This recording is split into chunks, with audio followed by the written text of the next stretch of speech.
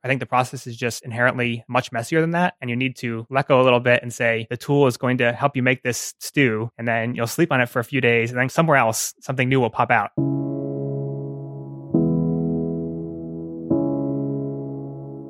Hello, and welcome to MetaMuse. Muse is software for your iPad that helps you with ideation and problem solving.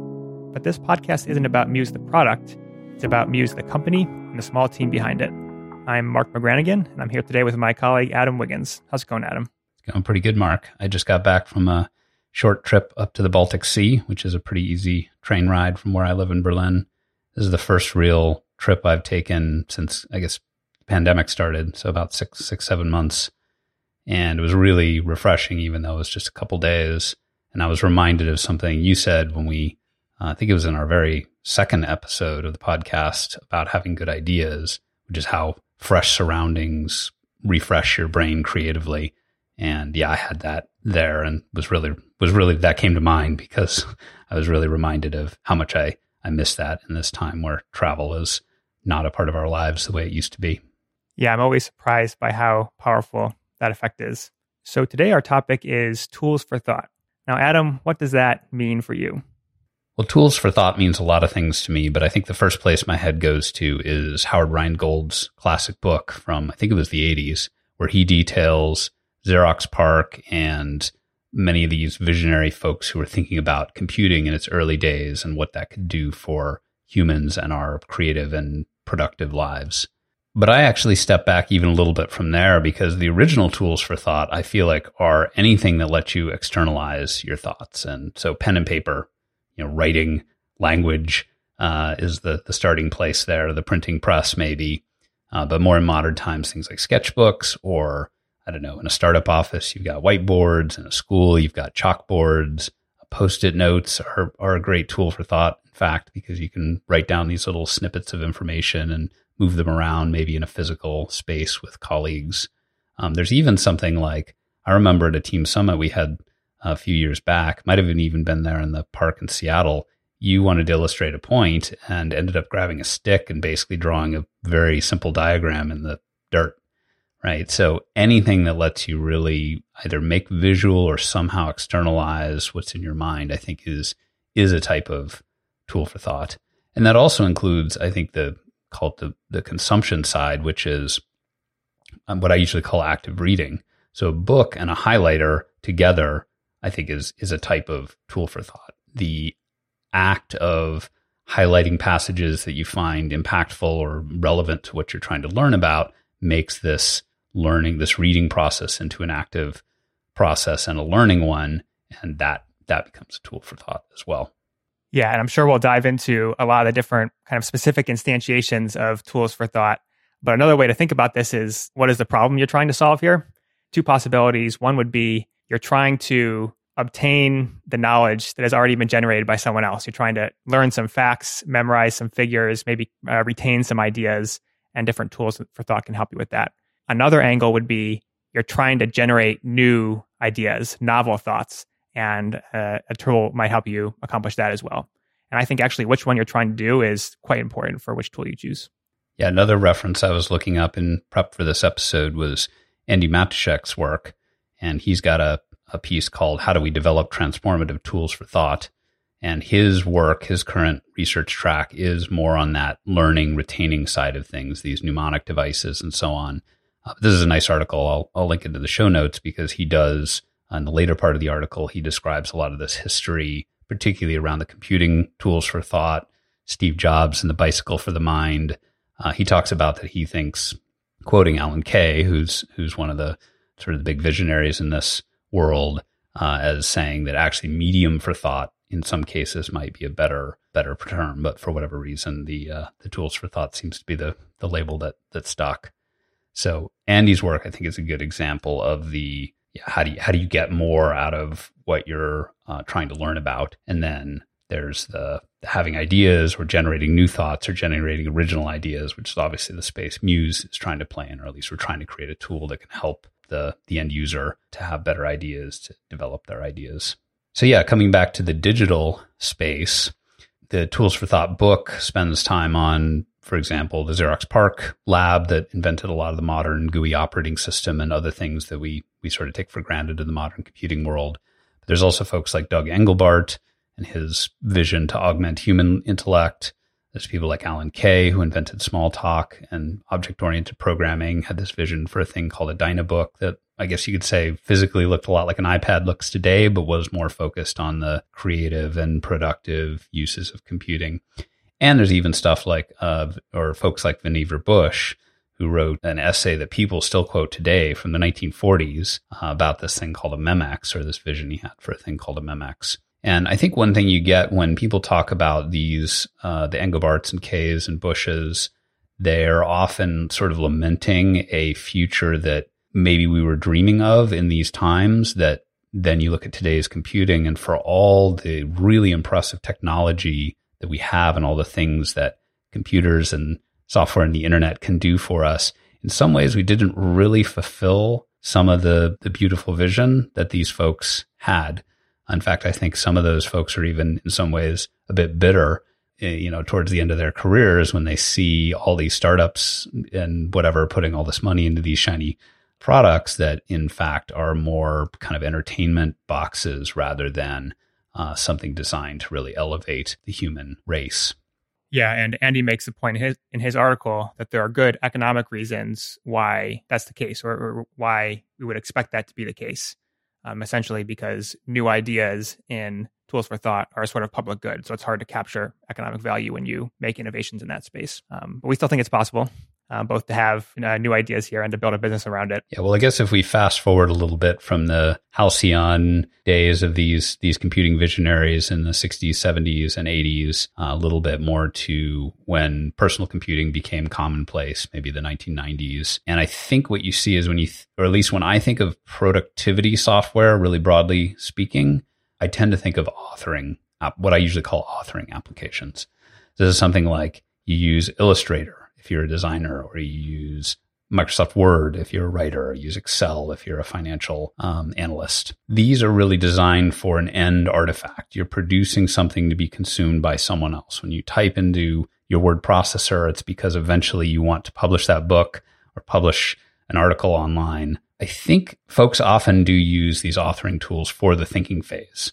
If you've ever opened your word processor, or a programmer maybe uses a text editor or something like that to sketch down some ideas, not with the intention that that's ever going to be given to someone else, but to get your own head together.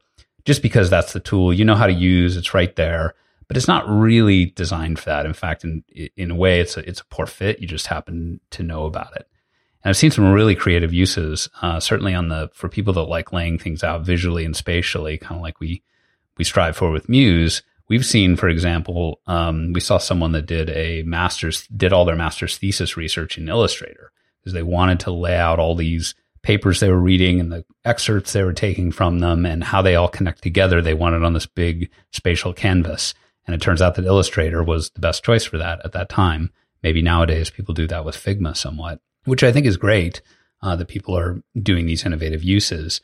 But that was part of what led to the impetus for us wanting to build a tool for thought that was more something that's purpose-built for enhancing the individual's or even a group's thinking. Now, in practice, because we've seen so few commercial tools for thought, I wonder if that means that either people don't value that ideation step enough to want to invest in that. So that's, monetarily, do they want to pay for software? But it's also just taking the time to learn a piece of software or to put your data and your thoughts into a piece of software when that's not the end place it's going to be. So I think that's certainly a risk or an open question for Muse and really anyone else that's working on a tool for thought. Yeah, I do think there's a commercial piece there where the obviously biggest market is when you're close to the end product that you're producing for a business. You're producing a presentation, you're producing a book. There's obvious economic value that you want to attach to that. And there's a bunch of people who obviously need to do that. Yeah, and I think that's most notable when you try to sell software to professionals. If you say one of the best pitches you can offer is this will make you look really good to your client. You will close more deals, or you will impress your boss, or you will get that big deal that you're trying to do. And so presentation software or really good, financial modeling or, the word processor, that's the value there is really clear to people. If you say this will make your ideas better or make your decisions better, for some reason that's a less poignant sales pitch, I think. Yeah. And I keep coming back to this idea that there's an incomplete understanding of the creative process. We've long advocated for this 3-step process where you're 1, gathering raw materials, 2, actively reading, processing, ruminating, brainstorming on those materials, and then 3, authoring an end product. I think a lot of people think of the creative process as 1 and 3 because there's obvious, physical content that you're dealing with in each of those cases. Like you have to pull in some raw material to like cite in your paper, and you have to produce a paper at the end to send to the publisher. But you can kind of get away without doing the middle step, without thinking, or you could just do it all in your head. But the premise with Muse is that there's a very powerful and important second step there that with the right tooling support can give you even more power as a thinker. Yeah, now one place that Tools for Thought has come back into the current conversation is the product Roam Research, who's been getting a lot of traction among people who I think like to think deeply, particularly built around a daily journaling practice, which I think is a really good way to get your thoughts out in a free-form way. One of the things I remember them complaining about, if that's the right way to put it, is being trapped in this category of note-taking. Note-taking is an interesting category because it seems to span a lot of things. You've got a classic like Evernote, which in theory should be kind of a tool for thought. It's supposed to be sort of a second brain. You put stuff into it, you can find it later. But the reality is it doesn't necessarily help you find connections. I think it sort of failed to deliver on that promise. It's maybe more of a knowledge base or knowledge store. I use Dropbox for that, for example. And I think that's true for a lot of notes apps, things we've talked about here before, something like a Bear, for example. It's a really nice way to quickly capture a thought, on your smartphone, and then you have access to it later. But it's not really a place to do a lot of deep ideation. I don't know, maybe you sketch down a few thoughts you have in bullet point form, but it's not a good place for really free form ideation. And maybe that's a place where Roam is helping change things a little bit.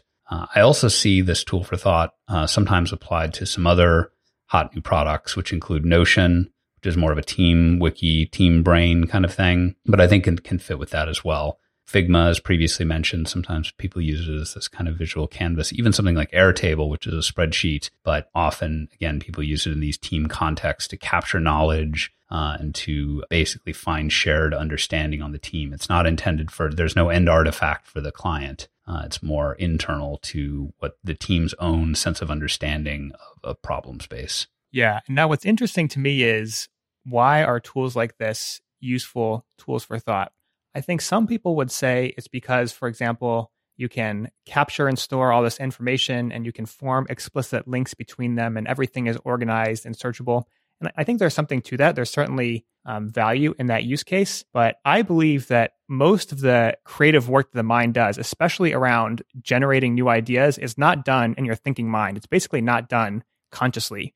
You have this massively parallel process running in your background, including when you're sleeping, that's generating new ideas, forming new connections. And you basically can't think your way, can't put one foot in front of the other to get to new ideas like that. You have to just kind of let it go wild and hope it comes up with something. And the way you feed that process is you ruminate over a lot of interesting intellectual material. So the reason I think these apps are useful for tools of thought is twofold. One is people like to use them. They just like to spend time writing notes in Roam, and kind of regardless of where those notes end up or if you ever read them again, just the process of writing and thinking as you're writing generates a lot of fodder for this process in your sleeping mind. And number two, increasingly these tools support multimedia. And I've long said creative thinking never takes just one medium. It's never just text or just images. And tools like Figma, it's very easy to make a canvas where you have images and text and vector graphics and so on all in one place. I think that's important because that's, again, naturally how the mind thinks creatively. For sure. I'm a big believer in as you said, feeding the sleeping mind, working on problems in the background, stewing. And yeah, this externalizing your thoughts in some form is a way that helps you turn it over.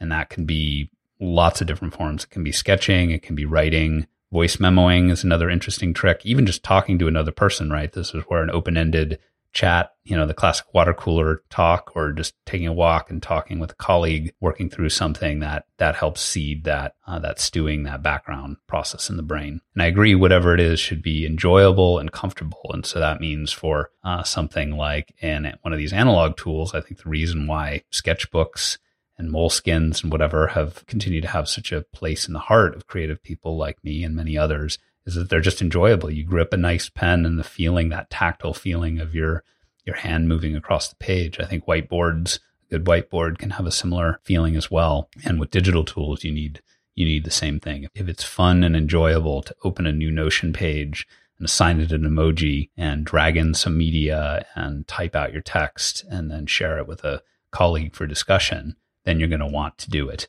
And then that in turn is a nice virtuous cycle. Yeah. And this is a podcast about tools for thought. And I think it's appropriate to, keep it scoped. But I would say the human creative process is so much bigger than tools. Things like the social element, who you're talking to and who you're motivated by, the physicality element, the position of your body, how it's moving or not, the location element, like we were talking about in the intro. These are all super important. And I think it's easy for us as technologists to over-rotate towards what's on the rectangular screen when there's so much more to the creative process. And again, this is something we've tried to tap into with Muse so that, for example, you can use it while you're reclining on your comfy couch, or you can use both your hands at the same time and use all the degrees of freedom you have in your arms, things like that. Absolutely.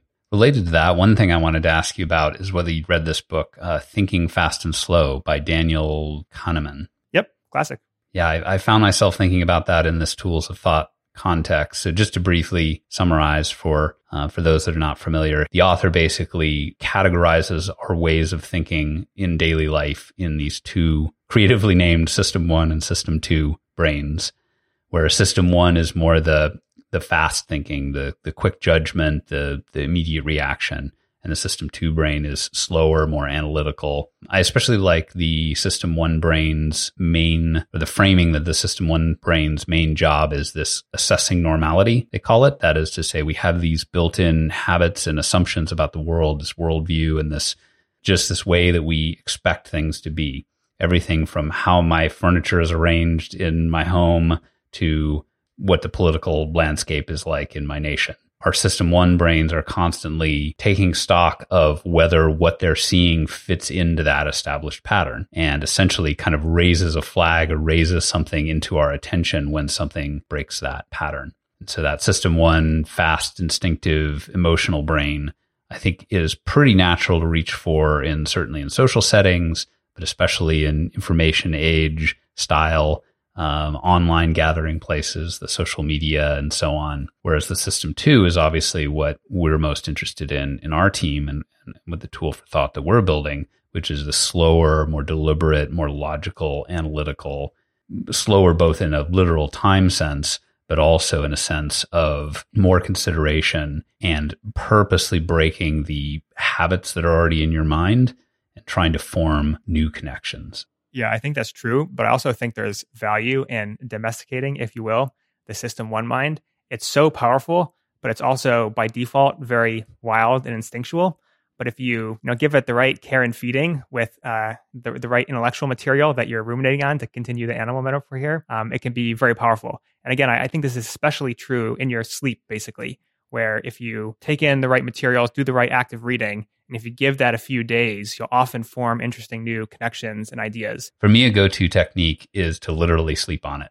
And in fact, I've even brought this up often enough on teams sometimes that people poke fun at me that my solution to any tough problem is to go to sleep. But I really find that so many breakthrough solutions or new ways of looking at something have occurred to me after that stepping away, and particularly the restorative power of sleep and what happens to your mind at that time. And that obviously just actually requires time. You can't, if you're trying to turn around a decision the same day, you can't sleep on it, either literally or figuratively. And so trying to maybe arrange your creative life or set things up in your work or other places where you want to make good decisions and have good ideas to allow yourself this time. I know on the Muse team, we often like to do things in parallel, or each of us I've seen likes to do things in parallel. We may have a few different projects going on at a time that even maybe you switch back and forth between a little bit. Sometimes that can be lack of focus, which is, a bad sign. But in some cases, I find this is a really effective way to work on something for a while, maybe get a little stuck or not be sure what the best path forward is, sort of step away, switch my context for a few days or something. And when I come back to it, I'm fresh because in a way, this background process has been working on the problem the whole time. Yeah. And then bringing it back to tools for thought, I think it's important then that the tools not try to draw too straight of a line between ideas and steps.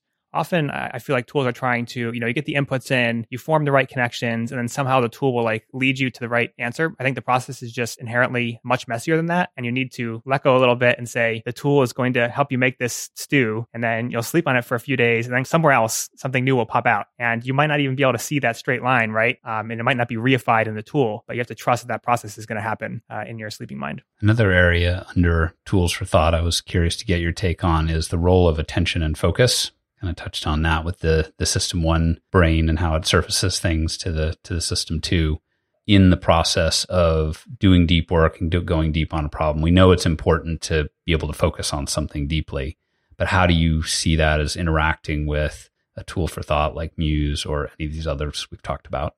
Well, now that you mentioned it, my half-joking answer is that perhaps the most powerful tool for thought that I have is industrial strength noise-canceling headphones, like the type you wear when you're using a chainsaw. It's actually very helpful in blotting out the noise that I have here in the city. On controlling noise in your environment, I think it was one of our very first email updates from Muse that we linked to what I think of as a very useful tool in the creative person's toolkit, which is a white noise generator. In this case, it was one for the iPhone, but I've used a web-based white noise generator that does, rainfall and fireplace crackling and whatever that I can put into a pair of headphones, especially noise canceling headphones. They can be really nice for particularly you're in a noisy environment, like trying to work on a plane or a train or something like that, because absolutely it takes effort to keep your attention on something. And the more that your environment demands your attention, the less effort you will have to spend on the thing you're trying to focus on. That's why like a quiet office, a physical space that's conducive to doing work. I think if there's even the possibility that you'll be distracted or pulled back from your creative thought process, it's hard to get into it. I remember this when I was a full-time programmer. Even that I had a meeting on my calendar at 3 p.m. made it hard to do certain programming problems in the beginning of the day, just because you knew at some point you were going to be interrupted and you had to break your train of thought. And I think there's the same dynamic happening if you know that little red dot could come up, or if you could get a notification pop on your screen. So one idea we've had with Muse is to really be respectful and giving the creator control over if they're ever going to have anything interrupt their work and anything else appear on their screen. The reason I brought it up was I see this as, I guess, coming back to this glorious vision for what computers could do for people some decades back and where we are today. A tension or really a direct conflict between what you want out of, call it consumption technology. So when it comes to your phone and your messaging apps and your social media, precisely what you want is to feel connected. You literally want to be interrupted. That is the feature of it. You want to feel connected to what's going on and you know about the breaking news right away. And when there's some important message from a thing that's happened with your team or a thing that's happened in your family that you're going to find out, be connected to that, be able to turn around and respond immediately.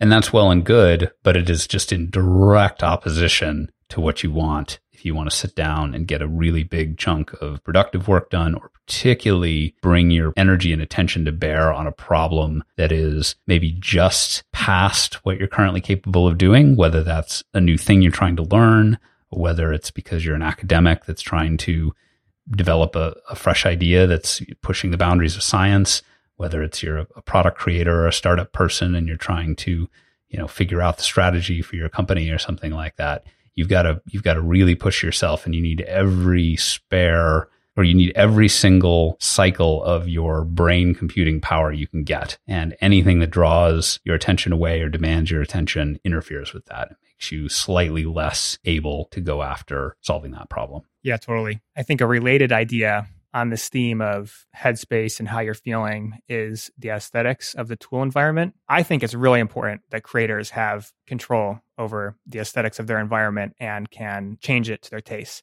I think if we told an artist that okay, you have to go into this studio, has to be exactly the size, you can only paint the walls this one gray color, you can only use this one paintbrush, you have these 4 colors you can use, You can only paint in this style. They'd be like, what are you talking about? We do that all the time with software. Your environment has to look like this. And by the way, it often looks, and it can feel trivial just to give users this basic agency over what they're doing in their environment. But I think it's really important. One small example from Muse is we have these setting panels type things. And in most apps, when you open this settings type panel, it goes in the upper left or it goes in the upper right, and that's that. And hopefully you're okay with it. If it's covering some of your content, well, too bad. But we had this idea that even for something as simple as a settings panel, you should be able to put it where you want to put it, so that if you have something on the right-hand side of your screen that you're working on, you can put the settings panel on the left or vice versa. And just giving users basic agency over their environment like that, I think is really important. Yeah, I think one of our Ink and Switch research pieces touched on the desire for creative types to nest, where basically when you walk into the professor's office, when you walk into the designer's studio, you tend to see an arrangement that reflects their personality and certainly the needs of their work, but also as a kind of home, kind of a creative home. And I think that connects not only to the utility of it. Okay, I tend to use this one tool, physical tool, so therefore it's sitting in a place that's easy for me to reach at my desk, but also just reflects this feeling of comfort, safety, familiarity, and I think you're able to do your best work and be creative and productive and focus when you feel those things. And it's much harder to do it in an unfamiliar environment, a sterile environment, one that maybe isn't adapted to your needs in the same way. Going back to Andy's great article about tools for thought, he has a section there where he talks a bit about sort of the machine learning AI stuff. Now, I guess GPT-3 is the new buzzy item. And this is a question I think I've run into quite frequently when I talk about what I'm working on here at Muse, what I've done as well in the research lab, which is to kind of oversimplify the response. It often, if I say I'm working on tools for thought and kind of describe what that is, there's a reaction that's, well, pretty soon AI is going to be here and do all our thinking for us. So what's the point of that? And I don't have a great answer to that. I don't believe that in my heart, but maybe that's because I'm incentivized not to believe it because I enjoy building tools for people to think and create. So maybe I have a little bit of a blind eye to it. But have you run into that question? If so, how do you think about the role of, let's say, AI, however you want to define that, in tools for thinking and creativity? Well, I'll say first that there are a lot of interesting areas where AI is vastly superior, but people are still really interested in learning. So my favorite examples here are chess and Go and other games like that. The computers now are insanely powerful. People still love learning those games because there's the intellectual challenge and the reward. And I actually think a really interesting frontier for tools of thought is, how do you leverage this amazing AI power to help people learn these games faster in a programmatic way? So I could imagine something in the style of Andy's mnemonic medium, which is, in his case, it's using spaced repetition to help you stay at the frontier of your knowledge. So you're kind of, when you're on the brink of forgetting, or when it's most important to learn a concept, is when it challenges you with a question. I could imagine a similar thing applied to a domain like a game, where instead of having some linear and predetermined set of lessons or problems, it plays you and it says, okay, these are your weaknesses. You need to do some exercises in these three areas. And I'm going to keep giving them to you until you master them. And then we'll move on to the next area. And that could all be done programmatically because these computers have a much better understanding of the game than we ever will, even experts. Chess actually makes me think of this book I read a little while back by Garry Kasparov. I just looked it up. It's called Deep Thinking, Where Machine Intelligence Ends and Human Creativity Begins. And famously, this guy is both one of the world famous sort of, what's the word for it, chess grandmaster or whatever, the highest ranked chess player in the world for a period of time. But he was the one who was the first time that the best human at chess in the world at the time was beaten by a computer. And many really heralded that. It was this huge, certainly PR win for the people that were building these AI algorithms. But for a lot of people, that it really heralded the beginning of, call it, robots are taking our job, or the AI is going to be here, or what have you.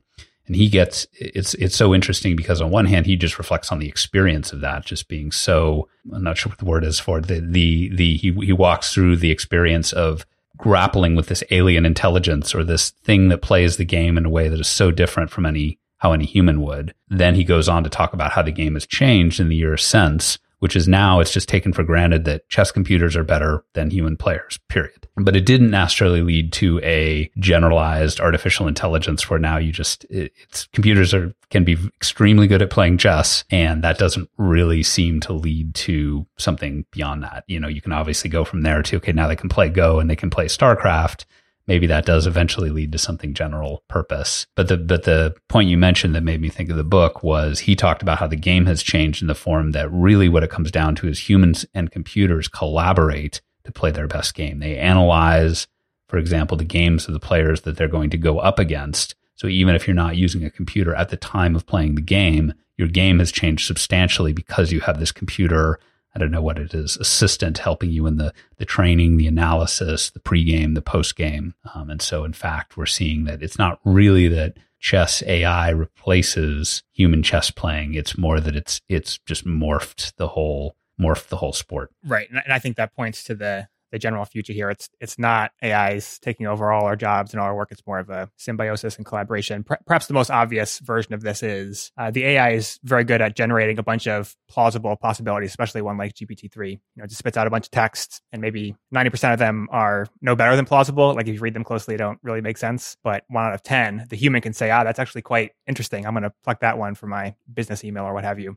So I think we'll see a whole wave of tools like that. But otherwise, I'll believe that the takeover of AI when I see it in the productivity statistics, which, of course, we haven't for some decades. Yeah, I think on the creative tools in tandem or in symbiosis with a human, generative design, I think, is one area that's gotten some buzz on that. And that's the basic idea that you can feed a computer algorithm or an AI of some kind a set of constraints for a problem you have. You're designing a building and you want it to be hold this many people and have these kinds of structural qualities and have this kinds of aesthetics qualities.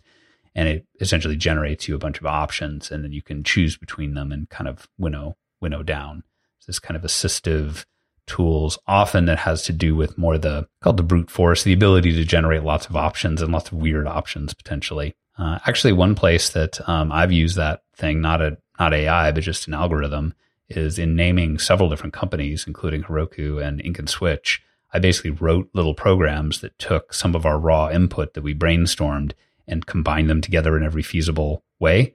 In the case of Ink and Switch, we knew we wanted 2 words separated by an ampersand. We came up with every word for each slot A and slot B that we wanted, and I just wrote a program that spit out every single possible combination. And we could go through them and look for what we liked best. That's pretty far from generative design, I suppose, but it fits into this general assistive tools thing. And certainly one thing I hear from folks a lot when they talk about this is, okay, we've come to accept autocorrect in our writing. What's the autocorrect for thinking? Have we though? I feel like autocorrect is getting worse. It's just like, it's going rogue. It's just underlining random words now. I actually did an experiment. I got irritated enough with autocorrect in terms of it's great when it works, but when it doesn't, it's way more effort to go back and correct it's way more effort to get what you want.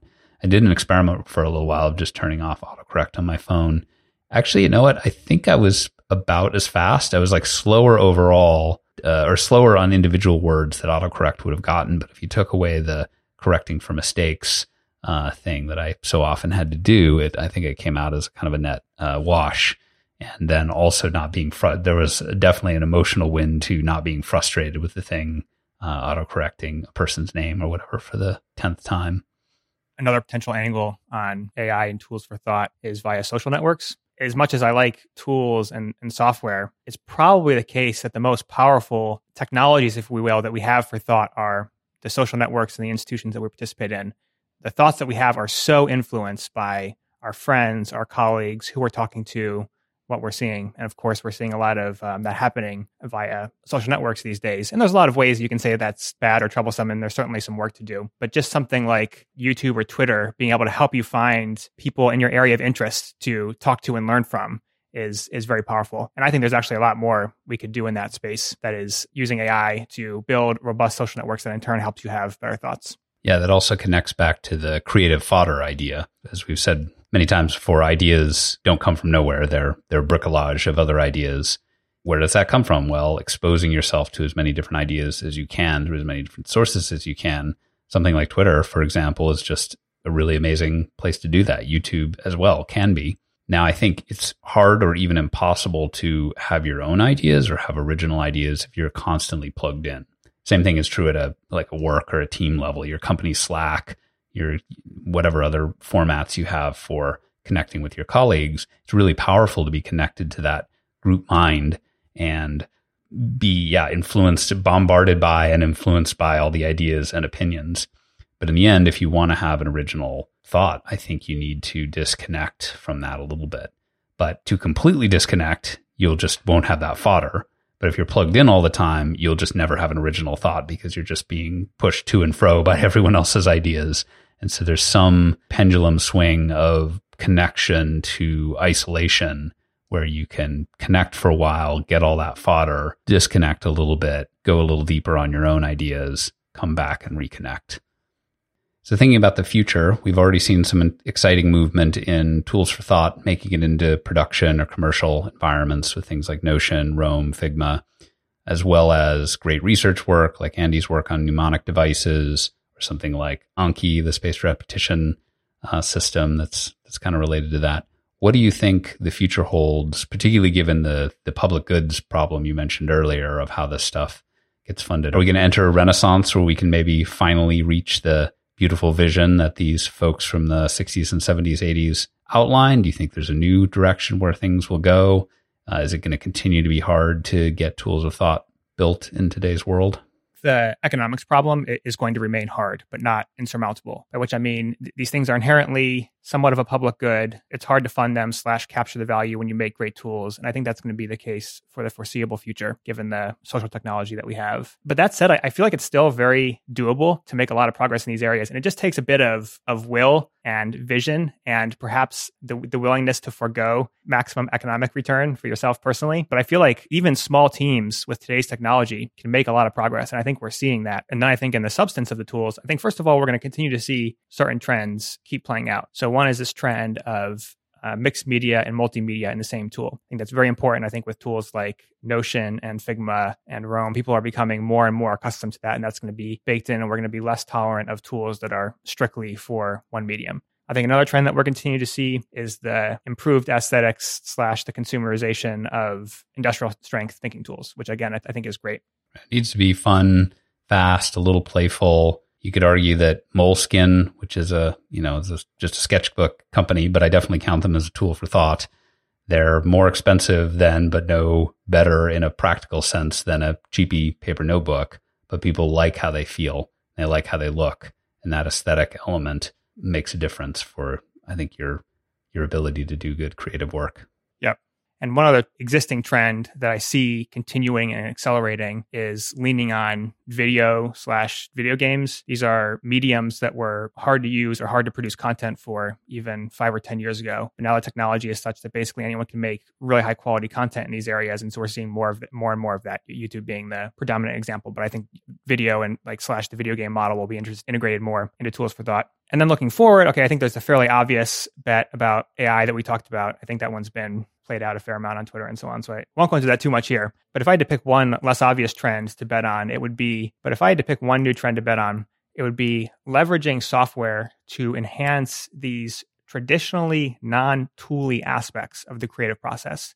So the social side, the physicality side, things like that. I think those are kind of two pretty different worlds historically, but I see more tools bridging that gap and leveraging the importance of those spaces for your creative process. Yeah, very interesting. What are some examples of products or companies or tools that you've seen that tap into this community and people side of things? So as often the case, the gaming industry was the leader here.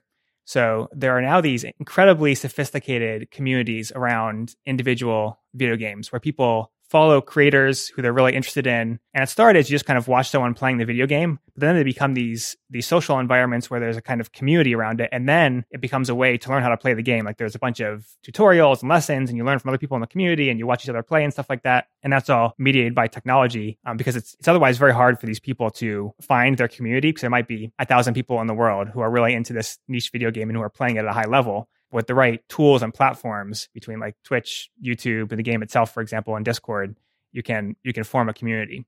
And I'll note that includes not just playing games, but also like speedrunning or something like that, but also includes creating the games. Yeah. Many indie game developers stream themselves programming the game, designing the game on Twitch. People jump in and watch that and learn from them. And there's also, huge YouTube communities and channels and things around just generally learning to program and learning all kinds of technical skills. Certainly I've learned things about video editing and things like that through YouTube. So this kind of watch a creator or producer use some sophisticated piece of software to do their creative process, maybe thinking out loud as they do.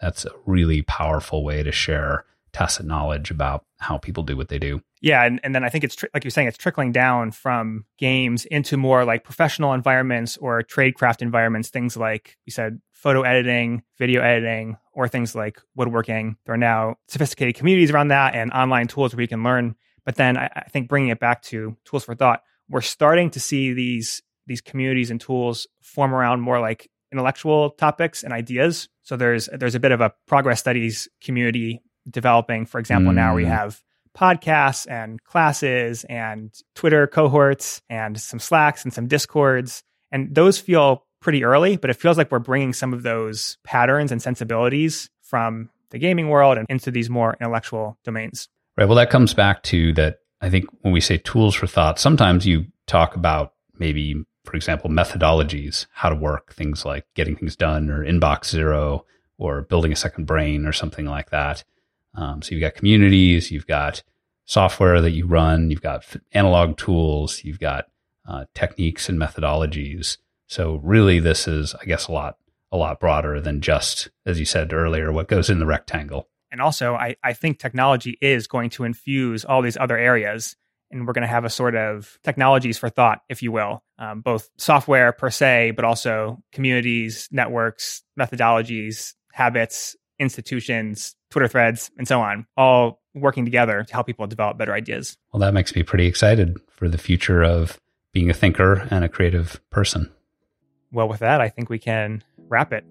And if any of our listeners out there have feedback, feel free to reach out to us at MuseAppHQ on Twitter or hello@museapp.com by email. We'd love to hear your comments and especially ideas for future episodes. See you later, Mark. See you, Adam.